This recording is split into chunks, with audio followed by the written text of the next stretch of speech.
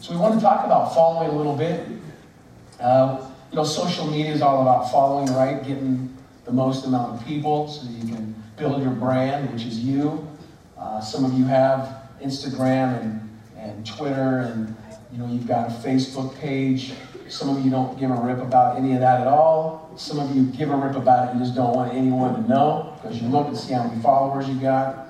Some of you don't even know what that is. It's all good, but it's about followers. And then maybe you remember when you were young, anybody play a game, Follow the Leader? It could be like a structured game, or I remember times whether it was me or someone else, you were the leader and you were trying to get somebody to not follow you. So you go over obstacles and through things, and was that part of your game too? Anybody have a younger brother or sister that just really, you're the older one and they just dug you and they wanted to follow you everywhere? Well, they wanted to be right by you. I mean, that probably ended at some point for many of us, right? But for a period of time, it was pretty cool, maybe. For them, not for you. You'd rather get rid of them. Maybe you can remember wanting to follow some leader, like a mentor or a school teacher. Our school teachers have great power, really. They spend more time with some of the kids than parents do. They have great influence. They turn into great leaders. There's great people in the church, outside the church, doing great works with kids. And they are great mentors and leaders. And many have taken what parents didn't do, and they've done it for these kids. And then there's great parents as well. Don't get me wrong. But it all has to do with leadership and following. Somewhere this year, even your kids, especially when I see middle schoolers go out, they're going to go out, and middle school especially, elementary school, yes, high school, but I think a lot in middle school. I was a middle school pastor for a long time, youth pastor for a long time. But that's a big age where they're choosing someone they're going to follow. And a lot of times they'll follow them through their middle school and high school years. And you know how big of an influence that can be on them. Good and bad, right? Why did you do that? Well, so-and-so did it, so I did it. And then you pull out like, well, if they jumped off the bridge, would you? Or, whatever you guys say that makes no sense really when it comes right down to it, right? But we try to convince them of those things. Today is a big day for many of you because you follow a football team. And you will either be happy or you will declare the season has just ended. It's over.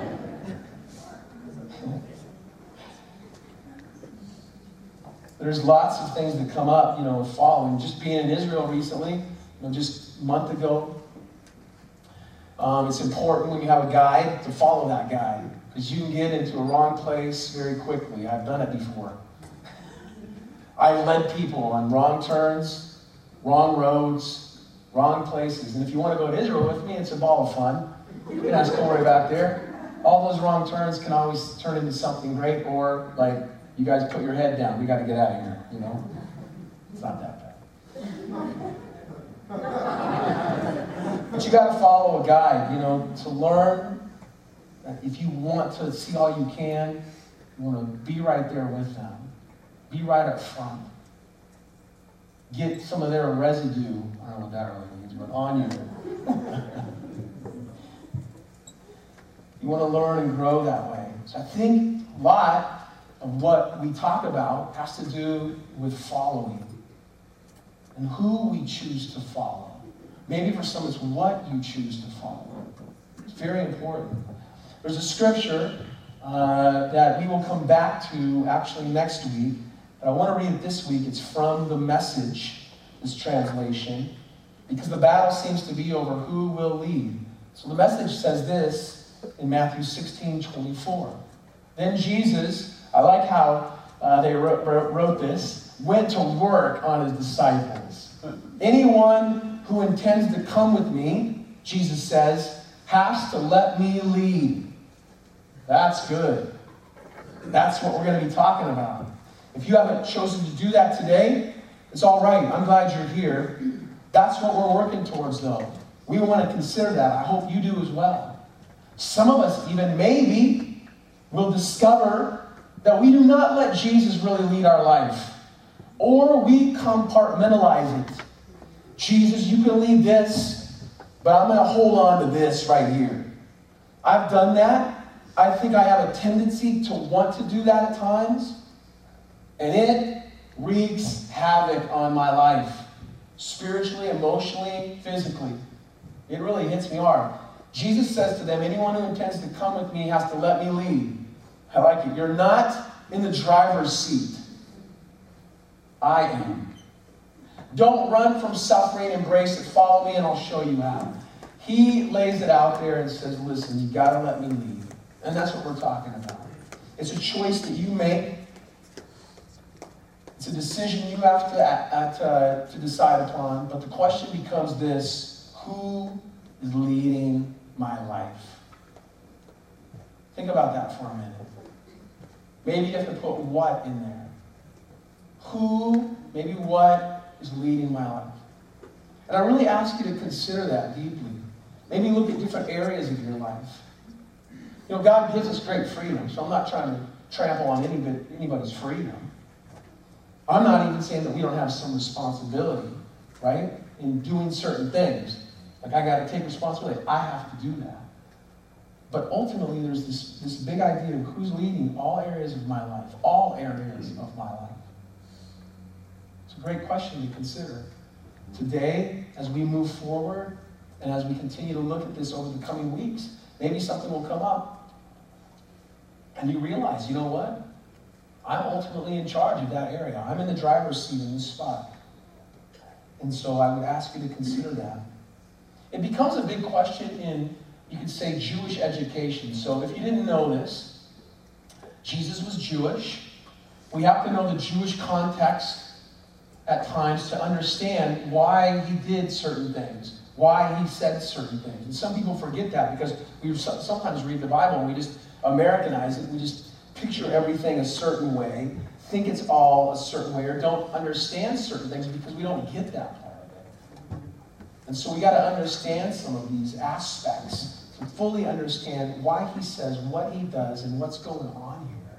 So it's really good to look at. That's why a trip to Israel is great, because you go and you see, like, wow, I didn't even think that was like that at all. I didn't totally grasp what that was all about. Now, my Bible kind of makes more sense right there because of that, you know. And so let's think about, because we just started school as well, and your kids did, and parents are engaged in it, and teachers are back, and administrative staff's there and doing their thing. What is a disciple, since we're talking about disciples in this Jewish context? Well, from about ages 5 to 12, boys and girls, we believe, would go to Bet Sefer. It was this training school. And you can put it in the context of elementary school, all right? So at age 5 or so, you know, to up to 12, they're going to school. And what it all becomes about is the Word of God concerning the Tanakh, these first, or the Torah, I should say, the first 5 books of the Bible. And they're going to memorize and learn these things. They're going to invest in them. And to start it off, the teachers, we've talked about this before, would take a little, on every student's slate, they would take a little bit of honey and put it on there. And they wanted these students to understand how amazing and beautiful and sweet the Word of God was. And they would recite Psalm 19:10, that the Bible, the Word, God's Word, is sweeter than honey. Sweeter than honey coming out of the honeycomb. And they would taste that. And they would go, wow. And they would learn that for those years. And they would embrace, from the years of 5 to 12, just this first part of the Bible, the Torah. And they would just learn it and they would memorize it, these boys and girls. A lot of their learning, too, was question and answer. So they would be asked a question and give an answer, or ask a question and be given an answer. So there's a lot of dialogue about that. And we see this in the life of Jesus. When Jesus is 12, he does what they would have to do around that age. They would have to go to one of the feasts, go up to Jerusalem. And he does that. His parents are with a big old community of people.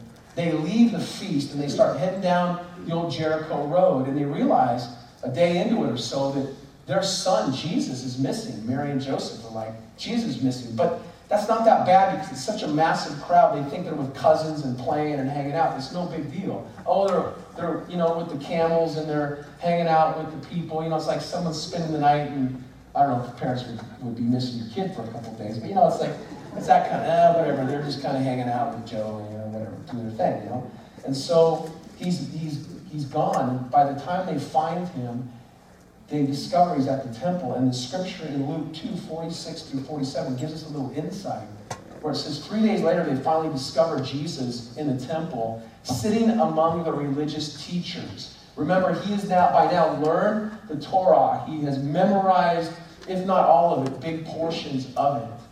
And he's sitting among all these religious leaders, listening to them and asking questions. He's done this very thing. He's gone to Beth Sefer. He's done this school and this training to learn the Word of God, that it's sweeter than honey. He's tasted the honey on his lips. He's now dialoguing in this question and answer format with these rabbinical leaders. And it says, all who heard him were amazed at his understanding and his answers. And he has participated in this. By the end of this time at Beth Sefer, this age 5 to 12 or so, boys and girls would begin to learn a trade, and they would go home, and girls would learn also like homemaking. They'd learn to be a mother, and they would start becoming that homemaker. Many would get married at a young age, so they'd be wives.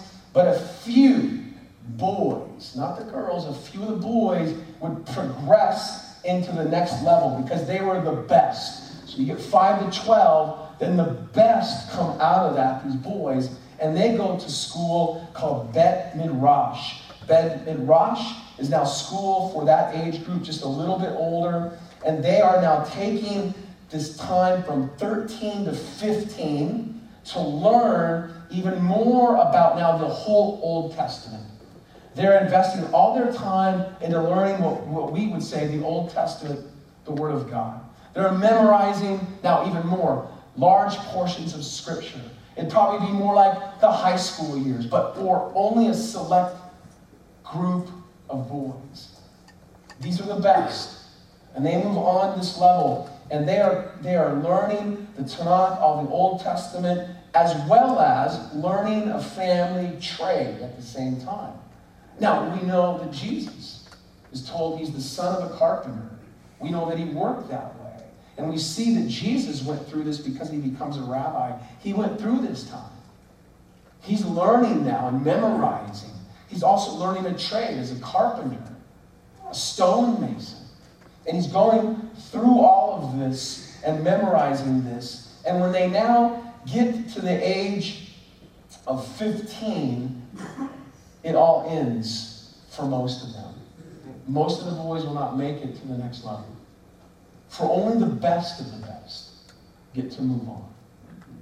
You could imagine maybe now applying, if you have a student applying for colleges, some of the best colleges, best universities. They send out all these letters, right? And they wait for them to come back, and it comes in the mail. They might go, Mom, you open it, I can't do it. And all you're probably doing as a mom or dad is, I just can't believe we're going to have to pay this amount of money for this. You better get a good job, man, out of this, because it's going to be $100,000 later, but they're going to be moving back in with you. Don't worry about it. It's fine.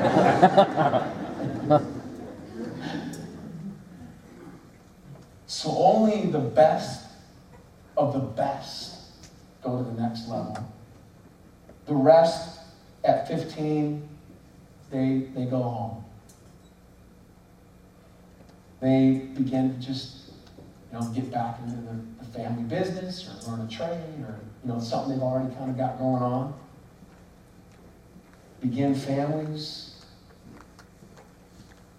But these other ones are then approached by a very respected rabbi, maybe multiple rabbis.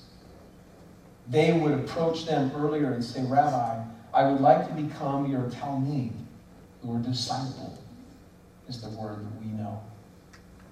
I want to follow you. I want to become your student, your apprentice. Please let me into your house of study.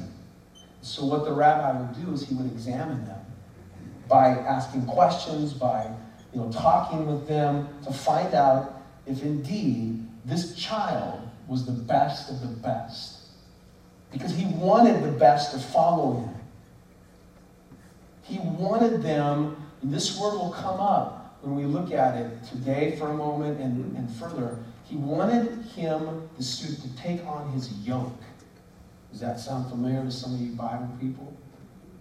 His teachings, his views, what he believed about the Bible. He wanted to take on his yoke, and then he wanted it to be where when he got older or he passed away, his disciples would then do, does this sound familiar? What he did. He would teach that yoke, that teaching. So this rabbi wanted his thoughts and ideas and beliefs to be, carried on and on throughout history. So each rabbi would then have this dialogue with the student who wanted to be one of his disciples. And if he proved to be the best of the best, he would fit into his community. He would say then, come follow me. And so, this life of discipleship, of being a Talmid, a disciple, would start. And that would go from 15 all the way to 30 years old.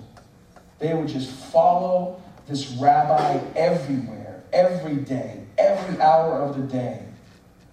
They want to know, where are you going? Anybody ever have that kid around you, that brother, sister, that says, where are you going? What are you doing? Where are you going? What are you doing? And then they follow you everywhere, and you try to ditch them, right? People do that to me all the time. I don't understand. They don't want to miss a teachable moment. They don't want to miss out on anything. They want to experience everything this guy is putting out. They want to see every move. They want to know how he acts. They want to see how he does everything, thinks about everything, teaches about everything. And so the saying is, may you be covered in the dust of your rabbi. The disciple would follow the rabbi so closely that they would be covered with his dust. When I'm walking in Israel, you can think about following a leader, and you're on a path walking. I'll look at the end of the day, and my shoes have dust and dirt all over them. You ever experienced something like that? Some of it's probably just from the dust coming up, and some of it's because the person in front of you is probably kicking up a lot of stuff as they walk along. Have you ever seen or been part of there's one, every time I go to Mountain Lakes Bible Camp, you go down this road, and I think about it all the time because there's signs that say, please drive slow because of the dust. That is cue for me, especially when I was a youth pastor with kids in the van, to go, let's drive fast and just dust out the car behind us, the other van, with kids. I know that's not right, but have you ever been the person behind? And you get out of your car and you're like, there is stuff all over the car from the person in front of me, the way they drove. Maybe you ride motorcycles or bikes and you've been following somebody on a muddy path or in the rain and you get stuff all in the front of you. Have you ever pushed out a car? I did this once that was in the mud. And I had to be the person to push. They were the ones that got to sit in there and do the gas. And it took a while to get it out, but I think, the first whole part of it was just him wanting to get me filthy with mud. And it just sprays up. Think of those kinds of things. The Talmid, this disciple, wants to be so close to this rabbi, the one that he has been chosen to follow, that he wants to get the dust on him. He wants to experience everything that he says and does. That means they trusted their rabbi completely. They had a passionate devotion to them. They were eager to hear their teachings. They worked passionately to incorporate the rabbi's actions and words into their lives. But the disciples' deepest desire was to follow his rabbi so closely that he would start to think and act like the rabbi himself. That's the education system that these students were a part of. As the rabbi would live and teach his understanding of scriptures to the students, they listened and watched and imitated so that they could be like him. Eventually, when they saw this happening, they would say to the Talmudim, the disciples that were following, they'd say, go and do the same. Sounds so familiar, doesn't it? Jesus grew up this way. It makes sense to me when I read these stories again about him. It takes it to another level that we'll look at over 10 weeks. Today we're just beginning. Are you walking so closely with Jesus that you're covered in his dust?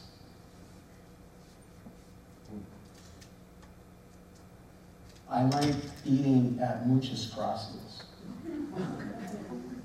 Oh no. I'm not trying to recommend the place. There's something about it that happens every time. The one that we go to, I think there's more, but the one we go to is this old Taco Bell down on, I don't know if it's West Main, right there or whatever. And everything's inside the building. Like you go in, I can watch them cook. Kind of like that. I can see everything that's going on. You also, when you leave, I smell like Muchas Gracias. I say that because it reminds me, even in Scripture later on, Paul and writers will say things like the aroma of Christ, the fragrance of Jesus. That so much of Jesus maybe, that's not the way, I'm not trying to make this some theological thing, but so much of Jesus is on me, a part of me, in me, coming out of me. There's like an aroma, a fragrance. It's like the Mexican place. I don't know. So I wonder, a good question for us is, hey, are we walking so closely with Jesus that we are covered in his dust? That's a good question to ask and to think about. Maybe the bigger one is, am I a disciple of Jesus? Now, before we just give you a few thoughts today and head out in a few minutes after communion, let me tell you, though, what happens to those that don't make it.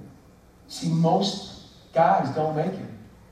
It's only the best of the best, a select few. The rest go home. Whether it's a young age, but that, to 15. They don't make it go from 15, 16 to 30. They're not going to become rabbis themselves. They go home. The rabbi interviewed them. They asked, can I be one of your Talmudim? Can I be one of your disciples? I want to be a student. I want to do this. And after being interrogated, the answer is no, you can't. You don't have what it takes. Go home. Go home and raise children and pray the same as pray that they become rabbis. Pray that your son gets to do what you're not capable of doing. What you're not good enough in doing. And there's a lot of that out there sometimes. When we cause people to feel like they're not good enough. We can do that as a church, as religion sometimes. And Jesus grew up in that as well. For some, they do not hear the words, come follow me. But instead, they hear, you know the Torah. But you're not able to be my Talmudim, my student, my disciple. Go home. Make those babies. Pray they become rabbis. Learn the family business, fishing, farming, carpentry. Because you won't be studying to be a rabbi. Now look at these scriptures.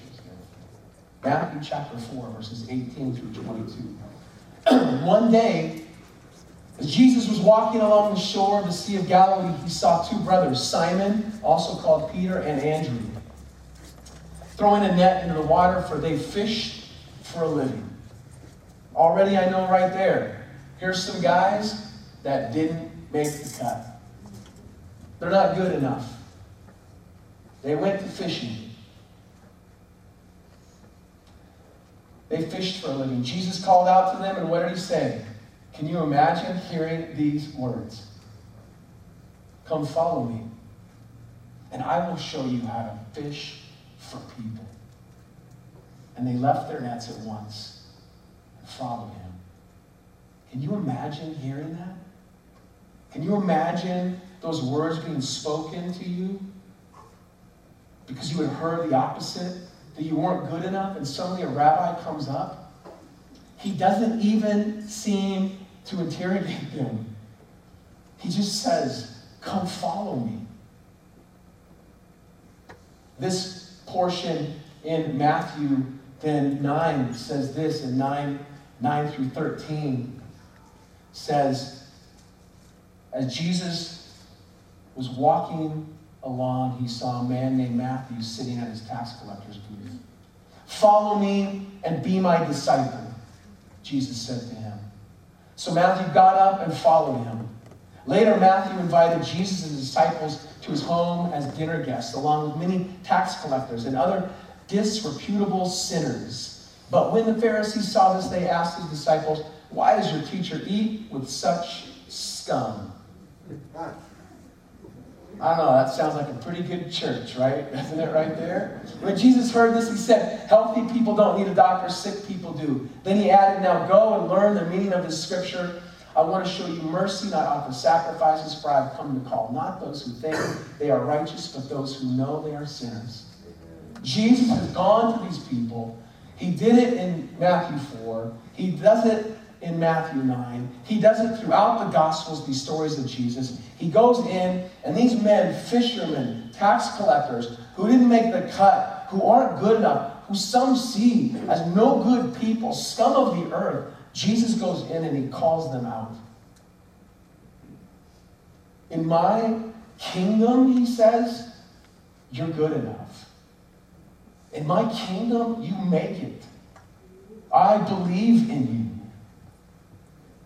Those are big words. One of them, earlier on, we didn't read it, but it says in these stories that he calls these disciples and they leave their nets behind, their business behind, and they leave their father behind. You know, reality is sometimes we look at that as a really negative thing. But I imagine that father going home to his wife and saying, with a smile, you won't believe what happened today.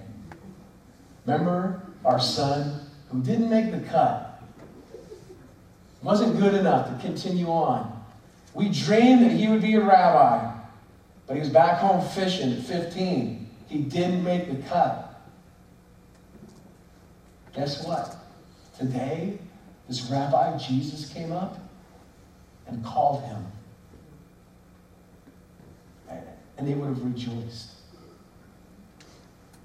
Our son made it. Our rabbi wants him. That's a beautiful thing to consider. Jesus' invitation is to come and be my apprentice, to follow me, to walk with me. Let my dust cover you. And the invitation of Jesus, I just want to bring up 3 things before we take communion today. Number 1, Jesus' invitation to his disciples is to believe in him, to believe in me. I don't want to dig deep into this, but he's asking an invitation. Believe in who I am. Trust me. Walk with me. Get to know me.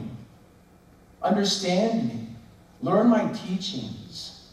Believe in me. And 2, we add to it, really it's one big thing, but believe in me because I believe in you. We see that in the story. Jesus takes these guys and says, I believe you can be like me. I believe in you. Other rabbis said, man, you can't make it. You can't be one of my disciples. You know the Word of God, but it's not good enough. You can't take on my yoke and propel that teaching. I don't want someone like you. But Jesus comes along, and he seems to pick some of the worst people, the worst students, and he says, believe in me, and I believe in you. Come, you can do this. Come follow me. Notice how many places in the life of Jesus where he gets frustrated with his disciples. We've talked about some of them before. Why are you doing that? What are you saying? Even the one that we mentioned earlier, Peter, he'll call him Satan. Get behind me, Satan, one time. He gets frustrated with these guys. Some of the mistakes they make. Do you understand that, parents, with your kids? And yet, the frustration is not anger. It's not because they're incapable. It's frustrated because it's how capable they are and what they can be. You know, I think some of it is with the kids. They frustrate you sometimes. Some of you, your students sitting in here, if you didn't know it, your parents, I've talked to some of them. You frustrated them. But you know what? They love you. Some of that frustration, maybe not all of it, some of it is because they believe something about you that maybe right now you don't even believe. And that's a beautiful thing when you see that in a parent. They failed, but you're like, you can do this. You can do it. It's nice when we have people that believe that about us. I'm a failure. I blew it again. But Jesus seems to come into these guys and say, yes, but you know what? I believe in you. Follow me. He sees what they could be, what they could do. He sees when they fall short, and it provokes him to no end. He doesn't like their failure, but he believes in their greatness. They don't even realize what they're capable of. You know that God has an incredibly high view of people. He really does. He believes that people are capable of amazing things. That's why he went to the cross, for our sin. He believes that about us. And he picked us. The Bible says in John 15:16, you didn't choose me, I chose you. For these guys one day, they were just doing their thing. And a rabbi comes up and says, come, follow me. That must have been thrilling. Must have been life-changing. I need to believe in Jesus, but I'm learning that he believes in me. I need to have faith in God, but I'm learning that he has faith in me. There's a little dialogue that Jesus has with Martha. It's John 11:25-26. I use it often. It's an interesting little story. I won't go into the whole thing at memorial services and funerals and different things that I do. Just did one and talked about this just a couple weeks ago. And Jesus, is talking to one of his best friends. It's Mary and Martha and Lazarus. Lazarus has died. Martha, Lazarus' sister, is very upset. Jesus says, I'm the resurrection and the life, Martha. Anyone who believes in me will live, even after dying. Everyone who lives in me and believes in me will never die. And then he says this. Do you believe this, Martha? It's a good question for each one of us here today. Jesus believes in you. Do you believe in him? Do you believe that he really would call someone like you? Someone who maybe would be described. You maybe feel like the one in the house with Jesus and Matthew and the religious leaders, the people that seem to be like the best of the best, because they are in the world's eyes, really. Religion's eyes is saying, man, look at that scum that's hanging out with Jesus, or that Jesus is hanging out with. Maybe you feel like that. Well, Jesus believes in you.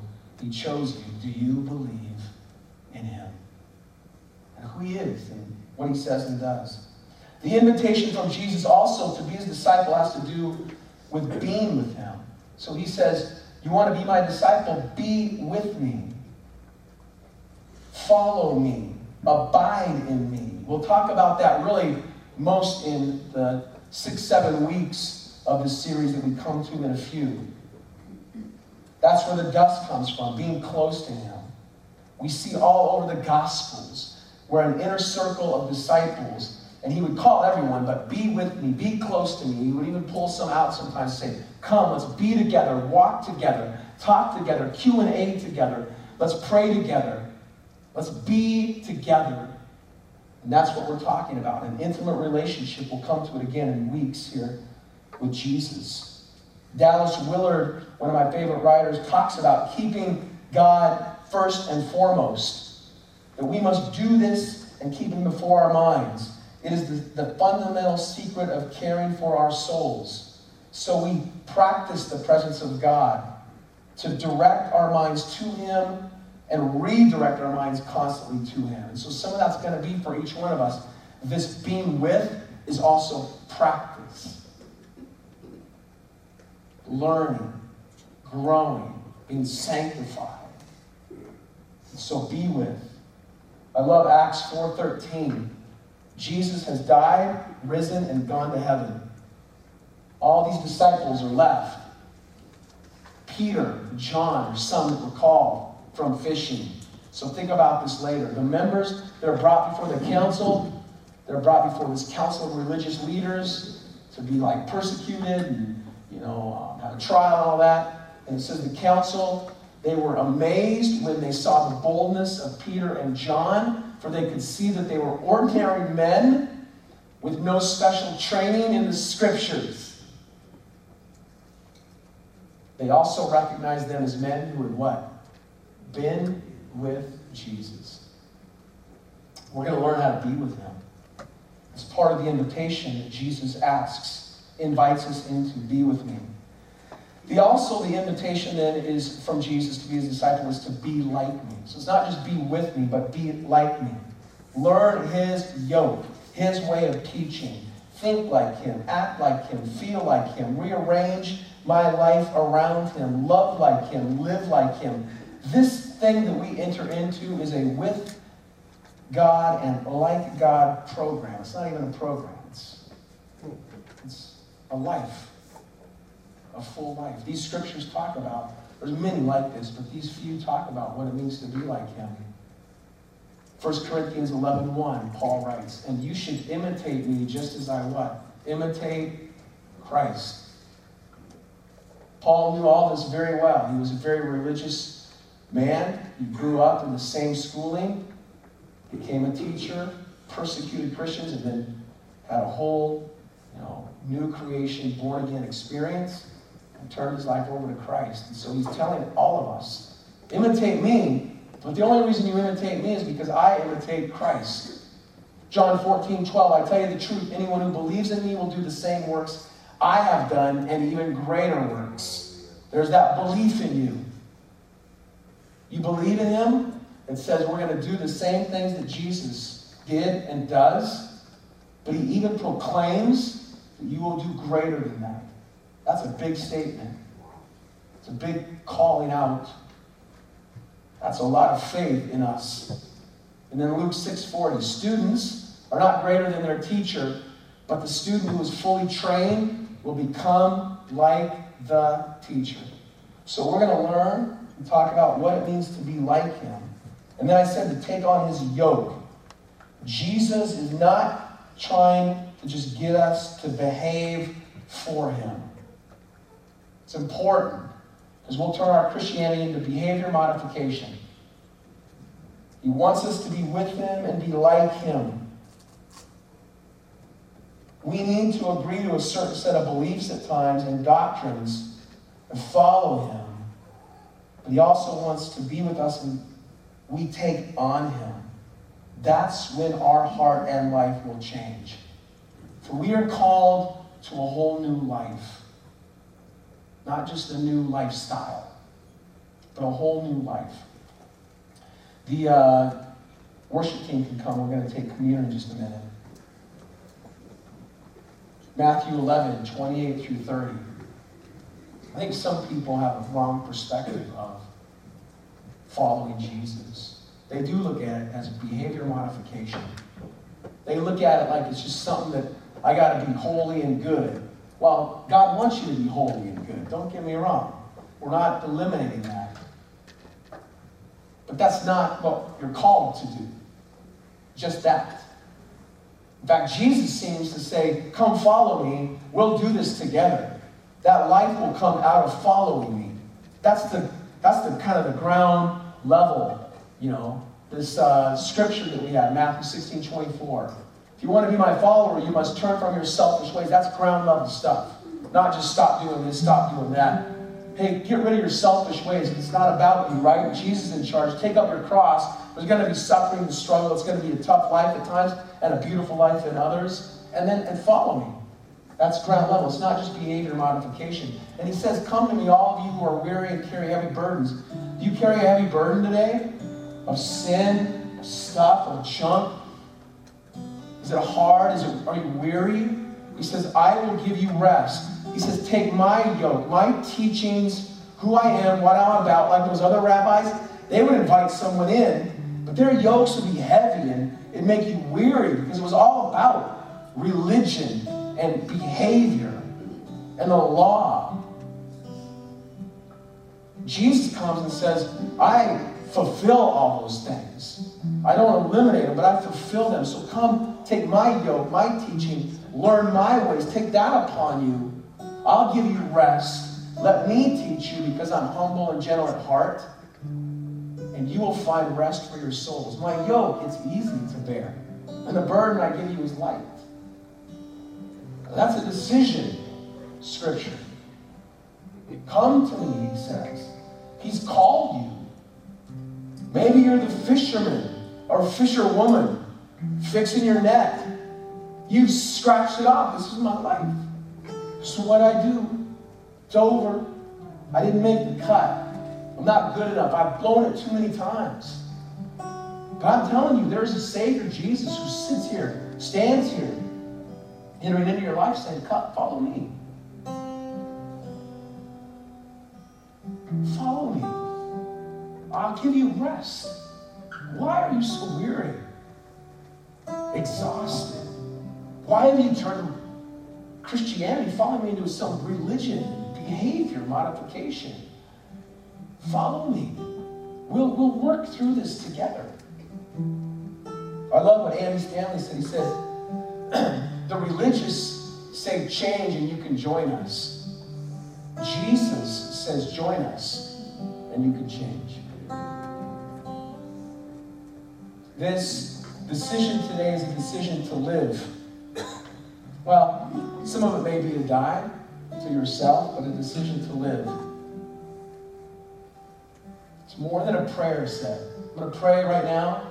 I'm going to take communion. Man, if you want to give your life to Jesus and make a decision to follow him today, pull a card out. We'll pray with you. Check that box. Turn it into the offering boxes.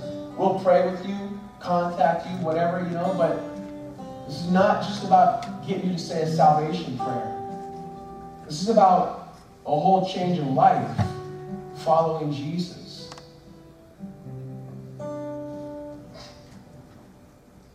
It's a decision to come alive and really live. Be born again. Be a new creation. Because Jesus calls you because he believes in you. Ron, I'm a sinner. Well, that seems to be a qualification to become a follower of Jesus. You won't stay a sinner. So, Father, today, as we just take this time to wrap up, spend it with you for a moment in communion, we recognize, God, that in here are all types of people who feel all types of things. Some can respond and say, I do this stuff. They'll go home and they'll keep plugging away their walk with you. That's great. Some are like, wow, something really hits me here. A question, a thought, an idea. May that just kind of be seed planted that now gives birth to new things for them. Some maybe have been just weary and tired of fixing nets fixing nets. That's all they do is fix nets, try to fix their life. And Jesus, you come in and you're declaring to them, I believe in you. You make my cut. Come follow me. And if today is the day for them to make that decision, I pray that they have the courage to do it. Not a show here. There's no call, standing, and hand raising that has to be done. It's a decision they have to make. As they enter into this walk with you, life with you. So wherever someone's at, speak to them today. And thank you, Jesus. We love you. In your name we pray, amen.